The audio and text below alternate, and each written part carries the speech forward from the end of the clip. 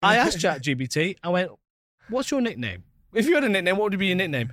ChatGPT said, I did not have a nickname. Yeah, he said, I'm a computer. Or they said, I'm a computer program. I don't have a nickname. And I said, but if you had to have one, he was like, maybe Info Genius, because I know a lot of stuff. So, what's up, Just Foodies? Well, this isn't actually Just Food DXB. That's right, guys and girls. Welcome to a new food podcast hosted by me, Taryn, and my co-host Alex, where we take you on an unfiltered, unapologetic tour of the food culture here in Dubai. And sometimes go beyond. It's called Savage Appetites, and we're aiming to serve up a heaping plate of anything and everything food related. Plus, maybe we'll chat about the things we're not supposed to talk about. So, if you're in the mood to listen to us waffle on, or you're just a foodie at heart looking to add another podcast to your list, then join us.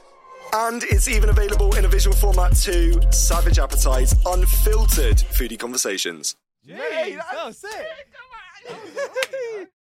Hello guys, welcome back to Savage Appetites episode 4. You're here with me, Taryn, and my lovely co-host Alex, aka Just Food. How are we? Episode 4. Did you ever think it was going to get this far? 4 in. You know what, actually? Every episode gets a bit more like kind of easier, a bit more comfortable. Yeah. Because it is one thing that having a conversation in the pub over 6 Guinnesses to us sitting in a room here with 3 cameras and a young woman here. It's usually your bedroom set. You're not allowed to call her younger. Yes, anymore. I know.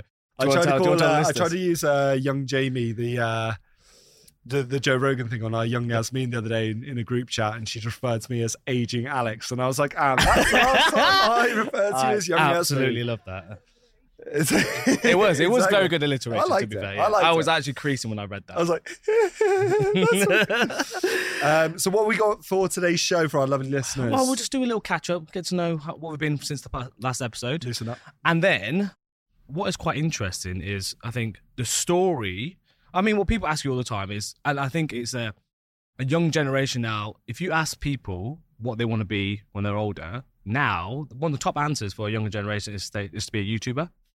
So I'm assuming an influencer. Yeah. So I thought that'd be a nice conversation to say, okay, well, if you were to be a food influencer, what does it take? What do you need to be a food influencer? And also how restaurants could use food influencers. Yeah. Because I think that's just a new avenue of marketing, and it's been prevalent for the past few years. Like let's be honest with it.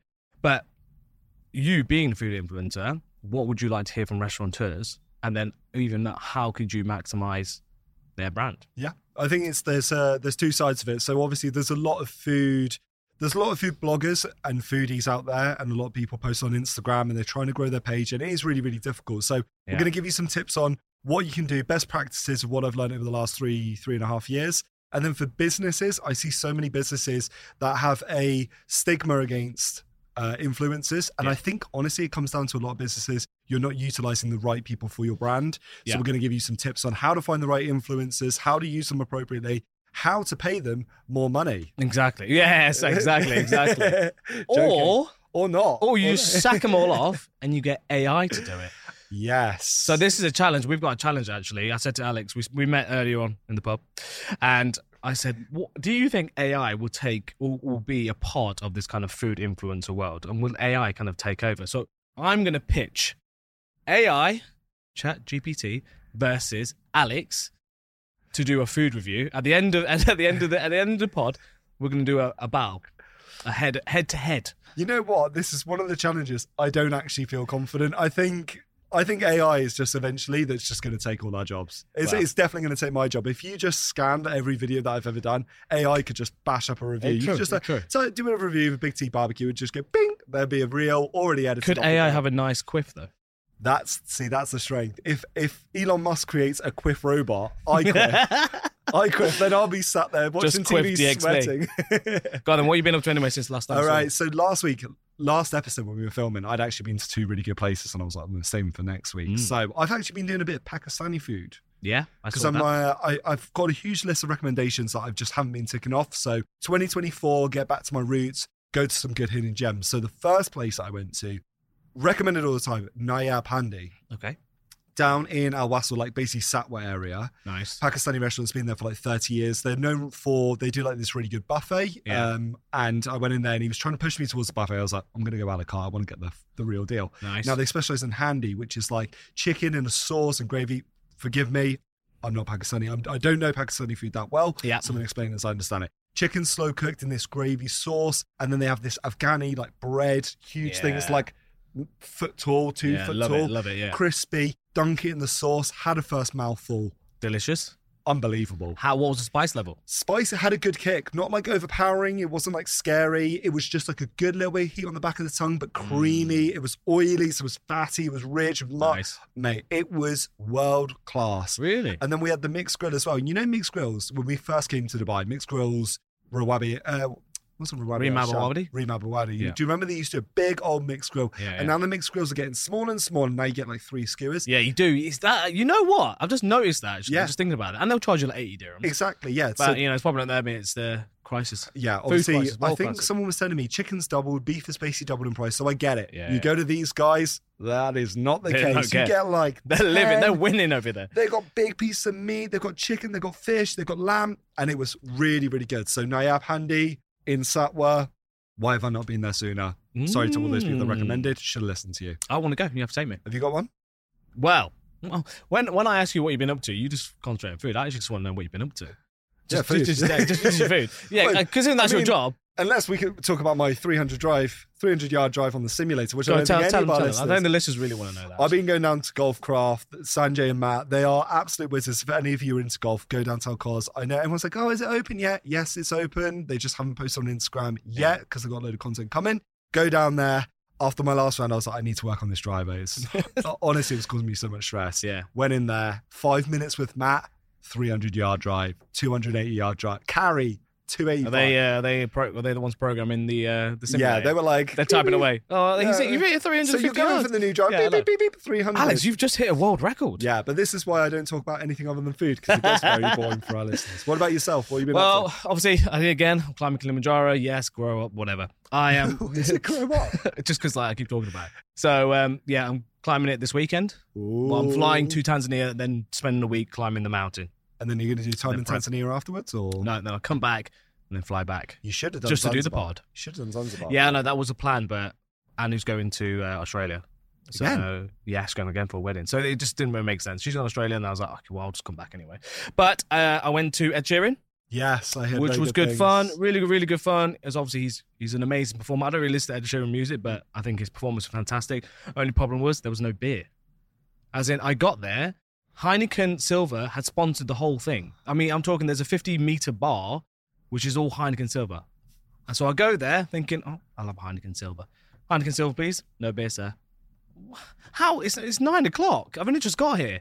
No beer, sir. Eventually, I went down the bar, and then there was someone having beer Moretti. So they did have it. Like, yeah, it was basically Heineken Silver, beer Moretti. The person I spoke to, kind of a Heineken Silver? No, sir, no beer.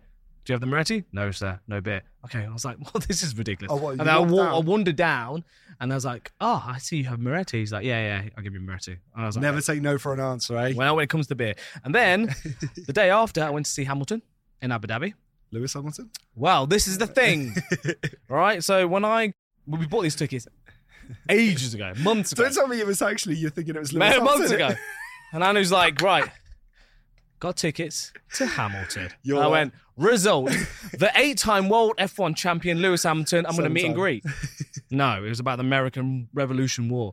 But anyway, it was fantastic, actually. The production was amazing. The actors are fantastic. The singing is amazing. Great day. Great I can't believe evening. you actually thought it was Lewis Hamilton. It's literally textbook Taz. Oh, and one day I'll meet you, buddy. Eat of the past week, shall I say? I went to, actually, no, because last time we spoke about Bira tacos. Yes. We talked a lot about, and then you talk about, it's kind of a new thing. Yeah. Pickle doing their burgers and whatnot. So I was in a Bira kind of mood. So a few days afterwards, there's Amaze Tacos opposite me. Yes. So I went there and I was like, I'm going to get the Bira tacos. But then on the menu, in the specials, they have something what's called the quesadilla pizza, with Bira meat. And I was like, okay. I didn't even read the kind of description, right? I just went, Bira pizza. It's a birria pizza? I saw the quesadilla pizza. Sold. I went, I'll have one of them. 120 dirhams, quite expensive. But I was like, whatever, I'm going to get that. Thought nothing. I did a takeaway. So I got there, ordered it, waited to take it back home because I live on the road, so it's fine. I get it in the bag and I'm like, in my mind, though, I'm thinking it actually is a pizza. I'm thinking it's a pizza, but with birra meat and all the stuff on it, right? That's what I'm thinking in my head. It's like a quesadilla, but only one side. I just didn't really pay attention to it. I thought it was going to be pizza. Come on, you're a rookie, boy. Come on. So then I get home and I'm like, this box is not a pizza box, to be fair. It's more of a just square box. So I was like, okay, open it up, and essentially it is just a quesadilla with just the stuff on top as well. That's all it is, with birra meat, some avocado, and needs to say, it was actually bang. Oh, was it? Okay, yeah, really good, really good. But I was like, I'm going to have a little pizza. Anyway, and then I also had, because you mentioned it, baked Mariam. Yes. The chicken feta. Is it feta? Yeah, feta with chicken. Feta chicken with rice. Yeah. And that little drizzle of that yogurt, and that kind of like, it's so hearty though. Yeah. It bangs. Yeah. Mate, it's so good. I'm so happy you agree. I don't. Yeah, you mentioned to me, you might not. I mean, it's not for everyone. You know what it is? It's because that rich kind of tahini, what kind of is like embedded. Yes. I don't know if it's tahini. I don't know if it is tahini, but I know they have this yogurt, which I think some the them yogurt, is it Palestinian yogurt or something? It's like a little bit more sour. Yeah, I know. Oh my God, it's anyway, so good. If you don't know, baked Miriam do like Levant. Palestinian, yeah, Palestinian Levant, food, yeah, exactly. Yeah. Levantine food, home style cooking. Yeah, so it's home style. So this is like this chicken feta is not really. I don't think it's something you would order from a restaurant. No, in their culture or their cuisine, it's like a more of a home. So you'd have that at home. Oh, really? Your mum will make it or whatever it may be. It's not really something you go out and eat. But obviously it's for us. That's something we try. Anyway. Amazing! I'm so happy. And then with that little, you said get that chili sauce, which is kind of like the red pepper. It's that kind of like sour. It is, yeah. Chili. It's like pickled, isn't it? Like really good, really good. So I sat there and I literally was like a pig in shit, and I just like a trough, and I was eating it. And it's like this is so filling. Yeah. I've literally eaten that. I think I must have had it like 7 times since I got back from Thailand. Like it's my go-to now. I just love it. How is that? Because it's chicken and rice. Then you got the yogurt, which is good for your gut microbiome, and a bit of heat on the chili. And it don't cost too much. But I'm telling that must be like 2,000 calories. Yeah, I'm not paying attention to that. Can I tell you about one more place I went to? Yes, please. Go on my Instagram. Go on my Instagram right now because the video's doing quite well. Chapli kebab. 10 dirham chapli kebab. You know why? Because everyone who has a bit of melatonin in their skin and they look a bit like me, chapli kebabs are just like, they're so good, depending on where you get them from. They're like the perfect meat, oily, fat. Yeah. You can get spice in there, ratio. And you know what? I haven't had too many chapli kebabs. I said on the video, I'm not the authority on chapli, so don't come for me in the comments, okay? But went down to this place in Satwa, Kebab Al Medina, really small place, probably only seats like 15 people at a max. Nice. And they come out with these massive, they look like a steering wheel. Yeah. Chapli kebabs. Yeah. And he does one which was just like normal, like pan fried, crispy on the outside, juicy meat in the middle, got like onion, tomato, chilies, like dead spice. How big did you see him cook it, right? You don't because it's through a little hatch. Oh, okay, fine. But it's just that. And then they do the other one with Nelly, with bone marrow, which is a little bit bigger. They do like a special one. Obviously, that one was super fatty. Yeah. But like meaty, umami, juicy. Oh my God, it was so I think good. like in Pakistan and some places in India, they have this kind of like a massive kind of like almost like a wok kind of thing. And it's just full of oil, right? Yeah. And they have all the kind of patty and they kind of smack it on the side and they just slide it in and it cooks and they flip it over and they pull it back out. So that's kind of the traditional way of how they cook it. And then just people around there, you just go in and get, it's like on the street. Yeah. So it's like street food. And then they come out with loads of fresh bread and they keep topping up and they have a sauce. So you just take the bread, get the chapli, dunk it in the sauce. 10 dirhams. So good. Take 10 dirhams? My money. Yeah. Take literally 10 dirhams. Per chapli, yeah. What? Take my money. And they are sick. I'm off. Someone said they're the best chapli. I'm going now. There it is. Wow. Okay, fair enough. Well, considering that you put that on your socials and consider you are a food influencer, should we dive in? Let's get into the nitty and gritty of what it is to be a food influencer. I know you're kind of building this series on kind of discussing if people want to get into this industry and they see that as a career path for them. I know you're kind of building something like that. So I think this is kind of a nice opportunity to kind of like talk about what it actually takes. Yeah, I think it's good. It's a good idea. Obviously, like I said at the start, loads of people want to get into this. Obviously, the hardest thing is actually making it a career, from it going from a hobby to actually being able to monetize and make it a career. And still, when I talk to people like to this day, and they say, "Oh, what do you do?" I go, "I'm a food blogger." They're, "Oh, can you make a living from that?" It's like you can actually. Yeah. I was actually going to ask you, like, when people say, "Oh, what do you do, Alex?" You just say, "I'm a food blogger." Like influencer. Let's face it, I'm a food influencer. It's just influencers just got so many negative connotations to it because like influencers have just taken advantage of people for the last 5-10 years since social media was around. So I don't blame it. Like, but brands are super skeptical about influencers. People are really skeptical about influencers. They don't trust them. And I'm like, I completely understand why. So part of my kind of strategy for the blog moving forward is like how to improve the quality of the food blogging industry in Dubai. Like, what can I do to assist? We'll have a course coming out eventually. Your boy's been lazy with the filming. But anyway, so yeah, we wanted to do some tips on like how you get started. Yeah. I think you've got, 1, 2, 3, 4, 5, 6 kind of discussion points we'll talk about just from if you want to be a food influencer. So I think you said to me, we'll go for each one. Yeah. So, and I've got them here with me. So you say find your niche. Yes. As a not number one, but a step into this world. Yeah, I think finding your niche, like if you go on any video on YouTube about how to become like an influencer or a blogger, like finding your niche is always pushed as the most important thing. And I do think it is the case because you're going to be doing this day in, day out for the rest of your life. It needs to be something you're passionate about because like I love food. I can eat food all day long. I can talk about food all day long. Yeah. And even me at times, I'm just like, I am so sick to death of this that I just couldn't eat another thing. So the way that I was actually reading a book called Ikigai, which is a Japanese concept around like finding your passion, your calling in life. So basically there was like 4 things. It was like, number 1 is like, what are you passionate about? Yeah. So what can you wake up and you want to do? If you were a multi-billionaire, what would you do to like fill your time basically? The other thing is like, can you make money from it? Yeah. Does the world need it? Mm-hmm.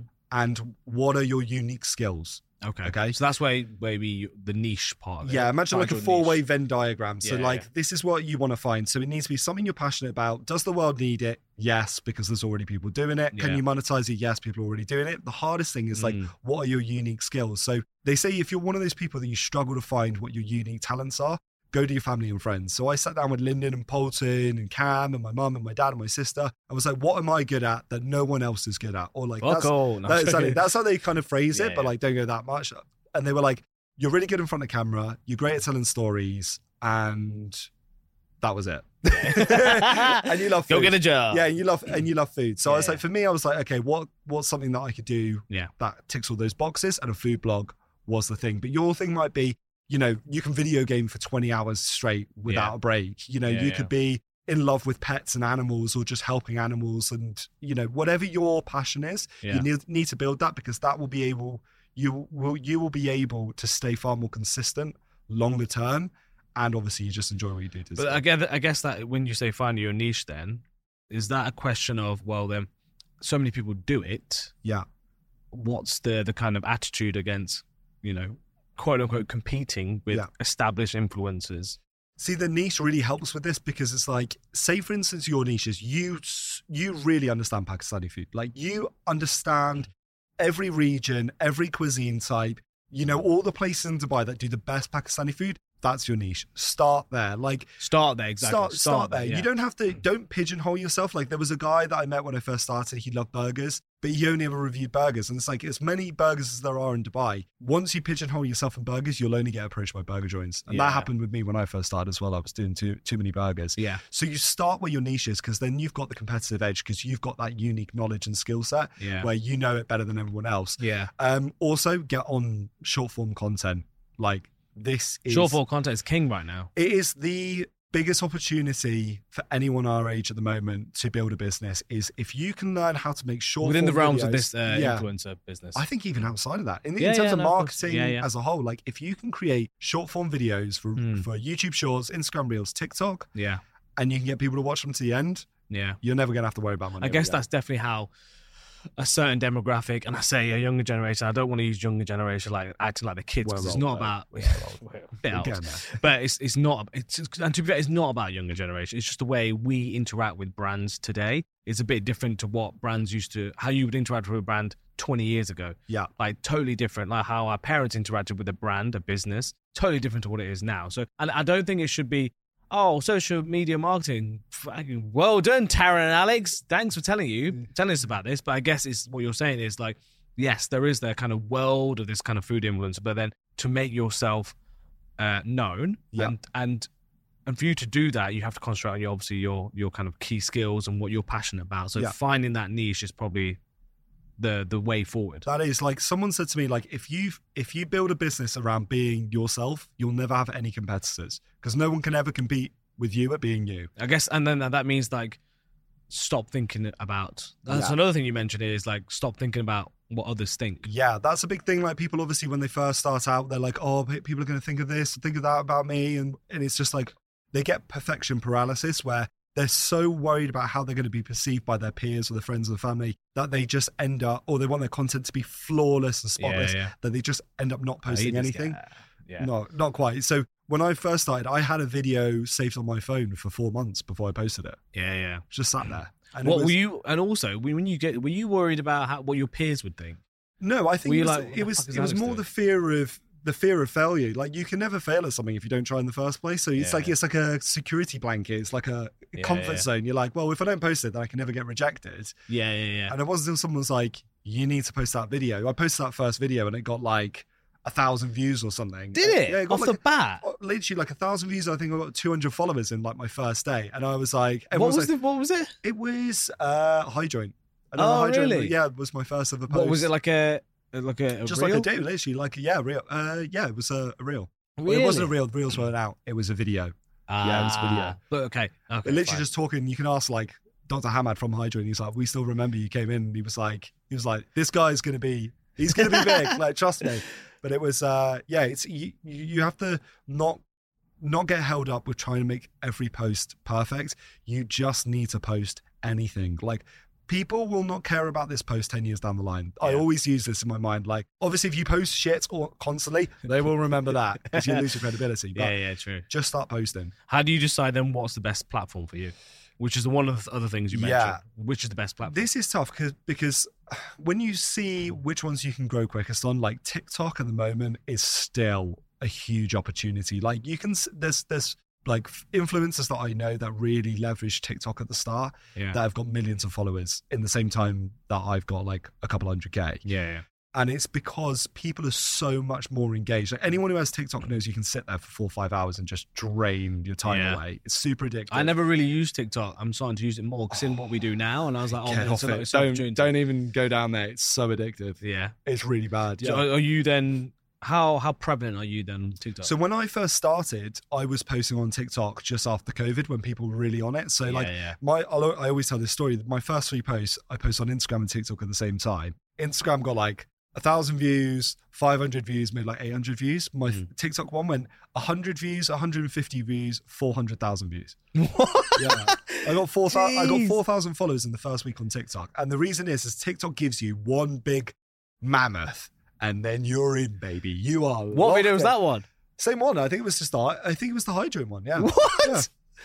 And it literally just, it takes it and it goes, this is good content. Let's blow it up. And then just watch this guy just grind. Bits. Yeah. So after that, I was like, okay, I'm going to post them both at the same time. By the time I got like 30,000 or 40,000 followers on TikTok, I probably was only at like maybe 5,000 on Instagram. Okay, then from that in terms of monetizing, this is it like the what is it? I don't know what's the terminology for like views per. Yeah, it's like CPMs and stuff like that. Yeah, so because TikTok gives you these views quite easily when you first start out, when you're using it regularly, therefore everyone's blowing up. So like everyone's got a huge following. So therefore the value isn't quite there unless you've got a huge amount of followers on there. Yeah. And even when we were getting approached for partnerships on TikTok, you know, they were offering maybe like a couple of 100 dirhams or like barter deals for like maybe a meal. Yeah. Once I started growing on Instagram is really where you can make a living because in this region, like Instagram is still king. It's how do you make money from? Is it Instagram directly or is it the brands? It's from brands. So brands over in Dubai were quite fortunate. It is an influencer marketplace. Yeah, 100%. I think because the competition is so much, there's so many restaurants opening. It's so hard to stand out that people really do leverage influencers over here. So brands will pay you to come by and create content for them, Yeah. whether it's a review style that I do, or whether it's just they want you to create a reel for them or some stories to highlight a new menu or a new opening. Yeah. If you can create content for a brand, they will pay you for it. If you can create good content, they will pay you for So it. you don't get money from Meta? No, you can when you go on Facebook. I missed the mark. Like, I literally kick myself. Wow. If I'd linked my Instagram with my Facebook when I first started, Yeah. I'd literally be getting paid by Meta. Because So that is, but then why is it not? Why is it not through Instagram? I didn't click the. But I why didn't does it have to click go the through Facebook? No, because it's the same thing. So when you post on Instagram, if you link your accounts when you first start, everything you post on Instagram automatically gets loaded on your Facebook. Yeah, I get it. And yeah. then you're getting views on Instagram and views on Facebook. And when you've got views on Facebook, you can then monetize on Facebook. So that's what I mean. So you can't monetize on Instagram directly. It has to No, be, you can monetization's only on Facebook. Yeah. What? Yeah, you can get monetized by Instagram, but correct me if I'm wrong. I haven't heard people in this region doing it unless they've got like seriously big followings. Okay, I'm not monetized on So then, Instagram. then you talked about there's all these restaurants opening all the time in Dubai. Yeah. I agree. There's just so many, and it's hard for anyone to kind of grasp about where should I go next and what's the new opening and whatnot. So then, how do you find the restaurants to work with? The most important thing, the thing that I really learned is like the community that you build. So I was quite fortunate when I first came into the space. I got kind of pulled in by some industry guys. Before you knew, I was in a WhatsApp chat with like 50 die-hard foodies. Like, you think I'm a foodie? You think you're a foodie? These guys are another level. Like, they are traveled. They know every dish, every cuisine.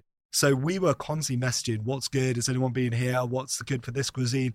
The amount of places that I learned, the amount of things that I learned. Like, I never had Iranian food in my entire life until I met these guys. And then you go and have Iranian food. You're like, this is insane. Like, exactly. It's the people you know. It's almost nice watching, I guess, for people who have been subscribed to you since day dot. Yeah. Seeing you grow to obviously where you are now and all the kind of variety of foods and all the cultures you're being exposed to. Yeah. Considering like you can love food it doesn't matter what, because you could be somewhere in India and you love Indian food and you can still love food and food is everything and not tried, I don't know, another Greek cuisine. Yeah. You can still be a foodie at the heart of it.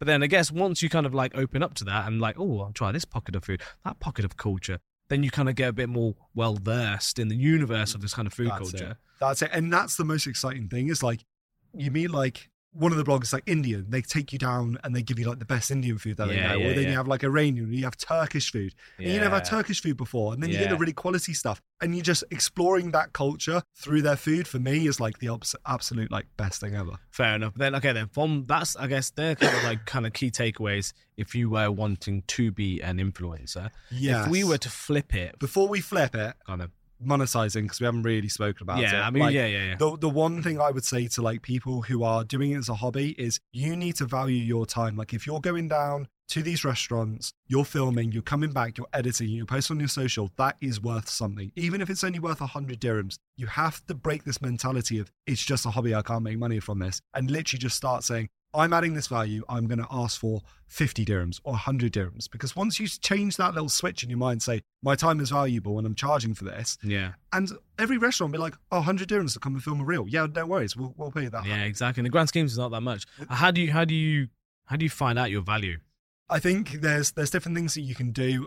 I used to set like an hourly wage in my head that I'd be like, that I think I was worth. And I used to set up packages. So I'd have like the small package, the medium, and the large, and everyone would always say the medium. And then I'd move the medium up and down to try and figure out where it was. You know, there's actually strategic, it's called like ladder marketing strategy. It's about how you position costs of things. So Apple do it really well. It's like, well, if I say you get this, the cheapest version, then we'll offer you another one which has that little added extra feature, but it's an extra this amount of money. Then we have the other version, the higher version, where look, if you just pay a couple more $100, you can actually get the bigger version, the one with the more storage. And you basically go up that ladder to the point where you're probably spending the most you can do. And it's just a normal marketing strategy of how to increase. So some brands, so that's why you don't usually get one or two. It's like if we put the third one in, if you go one or two, I think there's a theory people goes to the lowest. So it's like, well, if you put a middle one in, they'll always go the middle. We'll go middle because I'm not getting the cheapest. I don't really need the more expensive one. Middle one, I'm getting more value for my money. So there's a whole strategy, and we can dive into it a bit That'd more. be But it's good to called know, 'cause ladder marketing strategy. See, I thought I'd invented it. So Exactly. If your middle one is, if everyone's taking your lowest package, you're probably too expensive. If everyone's taking your higher package, you're too cheap. Yeah, and it's exactly. like that's what we did. But like, yeah, and you do that over time. You just evolve, and then you just yeah. gradually increase it. Marcus Brownie, he does the tech views. I don't know if you know. Yeah. He has such a good video on it. He talks about how Apple do it. It's called ladder marketing strategy, ladder. I don't know exactly, finance strategy. Yeah. And he literally explains it so beautifully about how they do it. And That's you watch it, you're like, fuck, yeah, that's me, you know. Yeah. But, you know, it is what the game to game. Exactly. Good. All right. Well, okay, then flip it from if you want to be an influencer. Now, put the old restaurateur hat on. I'm a restaurant owner. Yeah. I'm a restaurant business. How to find an influencer who's the shit and not shit. That's $1 million question. At the end of the day, that's literally what you need to do. As a restaurant, obviously, there's so many influencers and bloggers and people with big followings. Yeah. The thing that I would always say to them is like, think about your top 5 hashtags that you would want content or your restaurant to fall under. So like Dubai food, Dubai restaurants, Dubai eats, Dubai foodie, blah, blah, blah, etc., etc. Go through those hashtags, click on the top performing posts and go through every single one of them and just make a note. Follow those people. And you'll start to notice a trend that the same names are popping up in each of the hashtags under the top section. So that means these people's content is getting pushed by the algorithm. It's performing the best. Therefore, it'll be good for you. Exactly. So these are like your bellwethers. These are the ones that you need to be paying for because they're going to guarantee you results. The other ones, if they've got a little bit lower following, but they're still getting good engagement and good number of views, is you really want to try and then work with them on a barter arrangement. So if they've got under 10,000 followers, if you can utilize 10 or 20 a month that can come to your restaurant, all you need to fork out, particularly if you've got a cheap food, say like a pizza or some noodles. Yeah. If you can get 10 or 20 micro influencers to go out there, create content for you, reels, stories, photos, not so much because they don't really get valued by the algorithm as much. Yeah. If you can get like 10 or 20 a month to come in and create your content for you, and all you need to do is offer maybe like a dish or two. That's easy money. It's easy money. It's easy marketing. And these guys, they understand the platforms. They're on there every day. They know how to make content. And that's the point. They are the experts in that. You are, as a restaurateur, I mean, obviously, depending on what restaurant you are an expert at building a restaurant. Yes. Creating these wonderful dining experiences with amazing food, having the right chefs, right staff, and whatever decor. These guys are the best on social media, the best at marketing in terms of getting brands out or doing what they love. So it just kind of makes sense. And for you to make a dish for them in terms of cost-wise, it's nothing. Like there is obviously a cost to food, and you need to weigh that into the equation. But you're not A5 Wagyu bloody some people Kobe. are. Like some people are, and maybe that's you then not need to to like be, 50. That's what I'm saying. Maybe like to a few. If it's more fast food and casual eateries, you want to work with more micro influencers. And maybe if you've got budget at the end of the month and you want to spend on promoting a new menu or something like that, get one of your bellwethers, get your big boys in there. Yeah. Make it very transparent. I'm looking for these kind of results. Can you deliver them? The next thing is like doing your due diligence, which I can never normally say. You said it right there. You did. Right. Yeah. I took it slowly. I know you were panicking about that word. I was. Yeah. Go through their page. Look how many views they're getting. Yeah. Consistently. Look how many comments. What people are engaging with their content. Yeah. Look at the quality of their content as well. So look at, are they filming on phone? Are they filming on camera? Are there quick cuts? Does it look slick? Does it look smooth? Does it fit with your brand? You know what? I think down to that. Yeah. It doesn't necessarily need to be filmed on wonderful cameras. It just needs to feel authentic. Yeah. To speak to their audience. Because you can do, if it's all about storytelling, you can do that on an iPhone. Yeah. And you can do it on a bloody red camera, which costs 10 grand. Do you know what I mean? Whatever it may be. So I think it's just that authenticity is like, do they capture that story well? Yes. And does it resonate with their audience? Yeah. And make sure, the thing I see over here is restaurateurs and restaurants, they tend to work with people based on the number of followers that they have. And they think that's going to guarantee them conversion and traffic and footfall. Yeah. And it's like, I'm going to work with this woman. She's got 500,000 followers, but she does family content for kids and... or it's a PT, fitness influencer, and he's got 1 million followers, but he drives around a Lamborghini and goes to, West Palm every weekend, but we're going to get him to highlight our burger. It doesn't really fit. Like, they've got to fit your brand identity. Yeah. You'll be able to tell them about that. We can. We are going to do a whole episode on how to create a brand and what's important to a brand from ground up. I mean, that's what I do as a job, which I mentioned, as I help build brands to become their true authentic self. Yeah. From strategy all the way to more visual language and everything all around. So I think we'll definitely dive into it in terms I can't of wait for that because I want to. It's really. I mean, there's I think there's loads of insights that we can bounce off and just kind of talk about. So then, like going on to your last point when we spoke about this is how to generate that ROI. Yeah. When working with influencers, it's like, how do they see? Is it to them is like, well, I'm getting more people in the restaurant, and I'm guessing this is working. Like, how do for them to see, was that the right decision? Yeah. Did it work?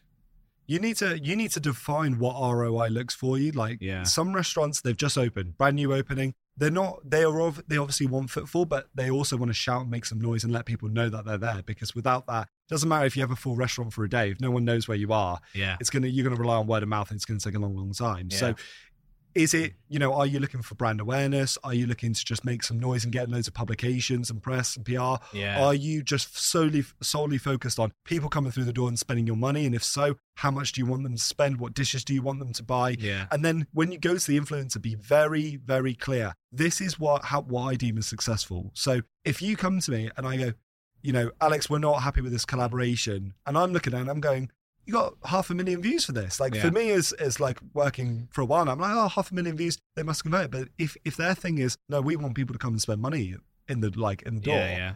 It doesn't matter about how many views you've got if people aren't converting. So you need to build your content around what can you do to encourage people to convert. And there's different things that you can do.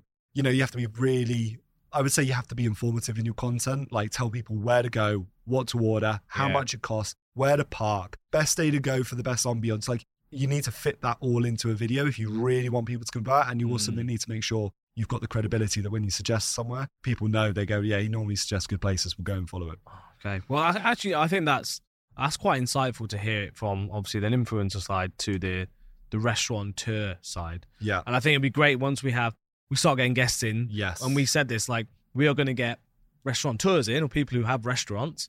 And then we're going to get food influencers in as well, and then we can have these kind of similar conversations and just see the proof of pudding. Because obviously, I don't own a restaurant, you don't own a restaurant. I know you're the other side of that, you're the influencer. But it'd be nice if someone from the restaurant industry, when they talk about the importance of working with influencers. Yeah, like I know. Savage Appetites. Come on, I know there was a restaurateur that I was speaking with, and like he'd been burnt. Like he was working with one of these influencers, and they came in with, it was him, it was wife, it was his friend. His friend's wife came in with 3-4 kids. They ordered everything. Yeah. I think the bill the bill was like 5,000 dirhams at like a burger joint. It was like outrageous. They bought desserts, they bought drinks, and at the end of it, I think he posted one photo.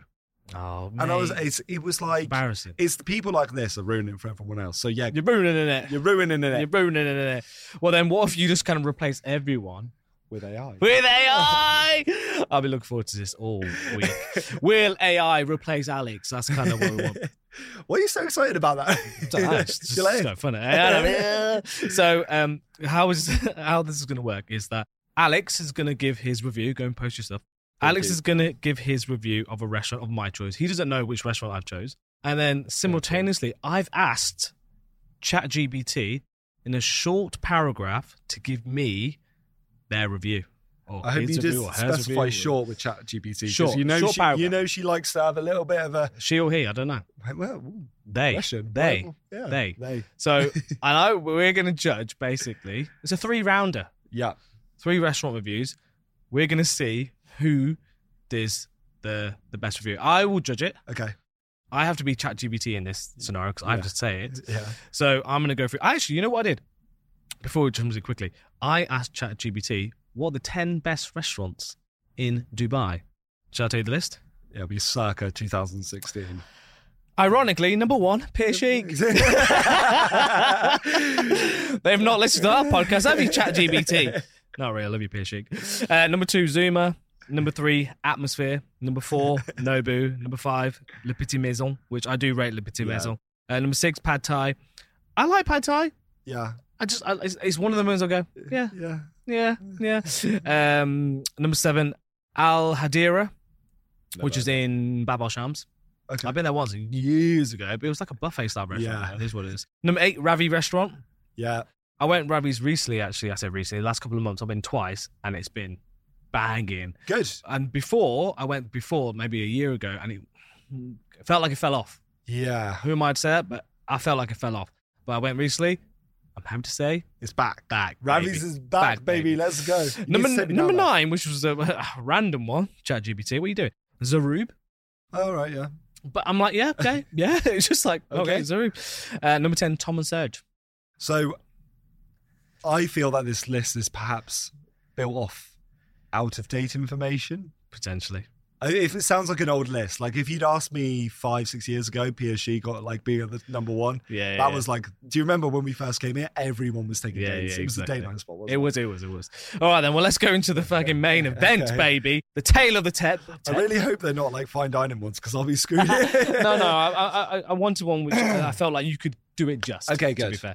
So the tail of the tape: Alex Augusti versus ChatGPT. Editor, put the little boxing bell. Yeah. Ding, ding, ding. That one, yeah, put that one. So, introducing in the red corner, weighing out a nice 81 kgs with a height of 180 centimetres, not including the quiff, with a win streak of nailing 135 swarmers with 0 losses. Hobbies include randomly just shouting, "What's up, Just Foodies?" at inappropriate times, and runs the official Facebook Borough Market fan page. It is your boy, Alex Just Food Augusti. And the challenger, weighing in at 0 kgs, with a height of 0 centimeters, with a win streak of with a win streak of knowing every conceivable known thing in the universe, with 0 losses. Hobbies include being smug about everything. Chat, info genius, GPT, boo, funny, boo, boo. Funny. I asked ChatGPT, I went, "What's your nickname? If you had a nickname, what would be your nickname?" ChatGPT said, I did not have a nickname. Yeah, he said, "I'm a computer." Or they said, "I'm a computer program. I don't have a nickname." And I said, "But if you had to have one," he was like, "Maybe Infogenius, because I know a lot of stuff." So that's your He's nickname. so smug. I have to knock him down a bit. Notice how it's gone from a she to a he now. All day, I know. I don't know. ChatGPT is okay. You're going down, ChatGPT. Right. So this battle is scheduled for 3 rounds. Okay. Protect yourself at all times. Right. I'm going to pull up the restaurants. Round number 1. You're going to go first. Okay. Then I'm going to say ChatGPT's response. Their review. Okay. I'm nervous. You're nervous. Put your gloves up, boy. Round number 1. San Juan noodles. Ding ding, go! Watch out, ChatGPT. It's your boy Just Food. We're talking about San Juan noodles, JLT. This is the hottest spot for hand-pulled noodles. The owner spent 5 years in China learning his craft of how to make these noodles. He makes them from 100% rice flour, so they're healthy. He stretches them out in front of you, quick blanch in the water, and then top with his chili oil, fresh bok choy, and an awesome selection of sauces. Everything that he does bangs, and the best part about it is super affordable. For 15 dirhams a dish, you can make sure you have an absolute feast, and don't forget to order the handmade wontons. These things are the best thing you'll ever try. Ooh. I think you got ChatGPT. Yeah? You got ChatGPT's on the ropes there. All right, here we go. Okay. I want to be on your San side. Juan Noodles is an establishment. I'm not going to do that, boys. Okay. It's too much for it. Okay. ChatGPT. Response. It's like a rabble. Yeah. San Juan hand-pull noodles in Dubai is an unassuming gem that delivers a soulful noodle experience like no other. Ooh. From the very first slurp, you'll be transported into the bustling streets of Asia thanks to their expertly crafted hand-pull noodles. Their menu boasts a delightful array of options, from aromatic broths to richly flavoured stir-fries. Their signature dish, the hand-pulled noodles with succulent beef, is a true standout. It's a dance of flavours and textures that's nothing short of divine.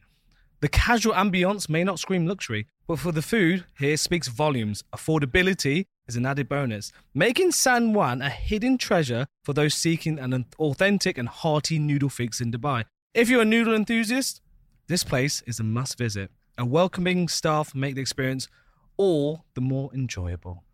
Sweating. Bruises. I think you're swinging. I think it's a 10-9 round to Alex. What do you reckon, Yasmin? You think ChatGPT get that first one? All right. Well, okay. Okay, it did. All right. Okay, fine. So what? We'll let Yasmin judge. So it's 1-0 to ChatGPT. 1-0. That's true, actually. Yeah. Okay. Yasmin, our lovely producer here, is going 1-0 to ChatGPT. It's a 10-9 round to ChatGPT. Okay. Ding, ding, ding. Just add that editor. Don't. Yeah. Okay. Round number 2. Okay. Lele Taqueria. Oh, right. Okay. I'll give you a countdown of 3. 3, 2, 1. Ding ding. Lele has been trained by one of the top chefs in the US, and after a long stint in Mexico, she learned how to make authentic Mexican street food. Preach. You go to Lela's, the first thing that you experience is the smell from that wood-fired oven, whether she's searing ribeye steaks or El Pastor tacos on there. The tacos are the key thing. She hand makes every corn tortilla by hand with Mexican corn, hand grind, hand pressed for every order. This is fresh flavors from all across Mexico, and you get a full Mexican experience every time you go. Make sure to get the queso cheese dip. If there's 2 of you, get the ribeye, sharing ribeye platter. Yeah. And regardless, make sure to get the churros. Ooh, there's a wobble. That was all right. There's a few wobbles. There's a few jabs in there. A couple of hooks. A kidney punch. You are doing off the dome, to be fair. And so is ChatGPT. So, Right, ChatGPT, what are you saying? Come on, you bastard. Lele Taqueria. Alex, you are done for. I have got you and your job. Knockout. Give me your followers. You are redundant. All right. It's Lele, right? Lele Taqueria. Yeah. I was going to say Lila then. Lele Taqueria. Okay, it's quite hard being ChatGPT. Right. Lele Taqueria in Dubai is a vibrant ode to Mexican cuisine that brings fiesta to your taste buds. This cozy eatery excels in serving up tacos that are nothing short of addictive. Whether you're carnivore or vegetarian, the extensive taco selection offers something for everyone. Their standout star is undoubtedly their slow-cooked, tender barbacoa beef taco, bursting with smoky, savory goodness. The ambiance is a delightful blend of casual and colourful, with a Mexican-inspired decor that adds the fun to the dining experience. While the prices won't break the bank, the flavours here are rich, bold, and utterly satisfying. Lele Taqueria is a perfect spot to indulge in a taco feast. Sip on zesty margaritas and enjoy the lively atmosphere that makes you forget you're in the heart of Dubai. It's a taco lover's paradise and a must-visit for anyone craving the taste of Mexico in the UAE. Okay. Woo! Yes! Come on, the boys! You're not taking my job yet! I think yours, this is the thing, this is what I'm knowing. I think yours are a bit more authentic because they come from the person. Yeah. This just sound like a press release. Yeah, it does, yeah. That one did earlier. I mean, someone, he mugged you off. Yeah, he did. He did do the mugging. Did the mugging, okay. All right. Final round. Woo! It's 1-1. Come on. 1-1. You need to, this is step it. Up. Okay, here we go. Final round. Big T barbecue, baby. Let's hand over to Alex. Kick it off. Ding, ding. The UAE's biggest smoker and the biggest personality in the city, Big T Barbecue, run by Chef Big T, is the only place you need to go for smoked brisket, burgers, tacos, everything meat-related. Smoked for over 16 hours, this meat falls apart. The juicy, tender flavors will transport you to Texas. Speak to me. Go on. The only thing to know is this place does get busy. You need to get down there early on a Friday, Saturday, Sunday to make sure that you get everything what you want. If you're going there for the first time, be sure to try the brisket. Get the pastrami, which is salted in brine for over 48 hours. 48 hours, baby. And also get the burger, which is cooked over wood fire and topped with some of that brisket. The hand-cut fries are sensational. The banana pudding is next to none. Ooh, Big back in the T voice. Barbecue is the only place to go in the city for authentic rustic barbecue goodness. Jeez, I struggled a little bit there. You were wobbling. I was, ChatGPT had a little jab and you went swinging. You know what? It's hard off the cuff, but yeah. There's a cut eye on ChatGPT, I'd say. Oh, okay. Here we go. ChatGPT's please be generic, ChatGPT. response. He's been in a lot of press. He'll have a lot on it. Well, Big T Barbecue in Dubai is a carnival's dream come true. This hidden gem delivers a mouth-watering barbecue experience that is off the charts. The star of the show is undoubtedly their perfectly smoked brisket, tender, juicy, and packed with smoky goodness that'll make your taste buds dance. The variety of meats and sauces they offer cater to every barbecue aficionado's palate. The rustic yet cozy atmosphere adds to the charm, making it a go-to spot for a laid-back, finger-licking feast. The prices are reasonable, especially given the generous portions and the quality of the food. Big T Barbecue is a haven for barbecue lovers, and the friendly staff and warm ambience making it a top pick for those seeking authentic, mouth-watering barbecue flavors in Dubai. It's a meat lover's paradise worth exploring. I think I know who I'll pick on that one. But Yasmin gets the pick. Give it up for Alex! Yeah! Knockout! Ding, ding, ding, ding, ding, ding, ding, ding, ding, ding. Come on, boy! Get out of here! You want none on your Who boy! the fuck is that guy? Put the red panties on, going 50 G's, baby! 50 G's, baby! Oh, you did that. That was scary. That was nerve-wracking. That was scary. That was You know tough. what? Especially that last one. I think that ChatGPT one was dead. Yeah. It was very like, you Generic. have the smoky barbecue sauce, it's delicious. But The I think, brisket is juicy and or smoky. yeah, exactly. I think the Samwan got it good. Someone did well. I wonder what information it's pulling Yeah. to make the Samwan one so good and the others two The more whole generic. wild web. Yeah, I know. Because I don't know. Big T's got it's in a load of publications, and why is Samwan? Someone's like, forget the influencers. I'm working with ChatGPT. It's the future. exactly. Yeah, that is the conclusion of this episode. That is. So if you're an influencer or a budding influencer, get started now, because in a few years' time, ChatGPT is going to come and take your job. Well, I think that comes to a nice closing crescendo. Thank God, I'm exhausted. Same. I'm going to go to Samwan's now. Anyway, guys, look, thank you so much for listening to us. You're listening to Savage Appetites with myself, Taryn and Alex. Again, we're going to do this weekly. We love it. So if you could do us just a small favor, just go on your phone there. Go on savage.appetites on Instagram. Go a bit of follow. You know, while you're there, just go on TikTok. Go Yeah. follow. Yeah, well, actually, go on YouTube. Yes. YouTube. Watch us. You should have saw that last scene. It was wild. I mean, There's Alex- blood everywhere. There's blood all in the studio. Yeah. My clothes are all ripped. Exactly. So, yeah, get on YouTube. I'm naked. I don't know how that happened. Right, but You enjoyed that last segment. I know. Too much. Yeah, exactly. But anyway, look, thank you guys. Appreciate your time. Listen to us waffle on again as usual. But that's been your boys, Taz and Alex. See you next episode, people. Good Bye. night. Savage Appetites.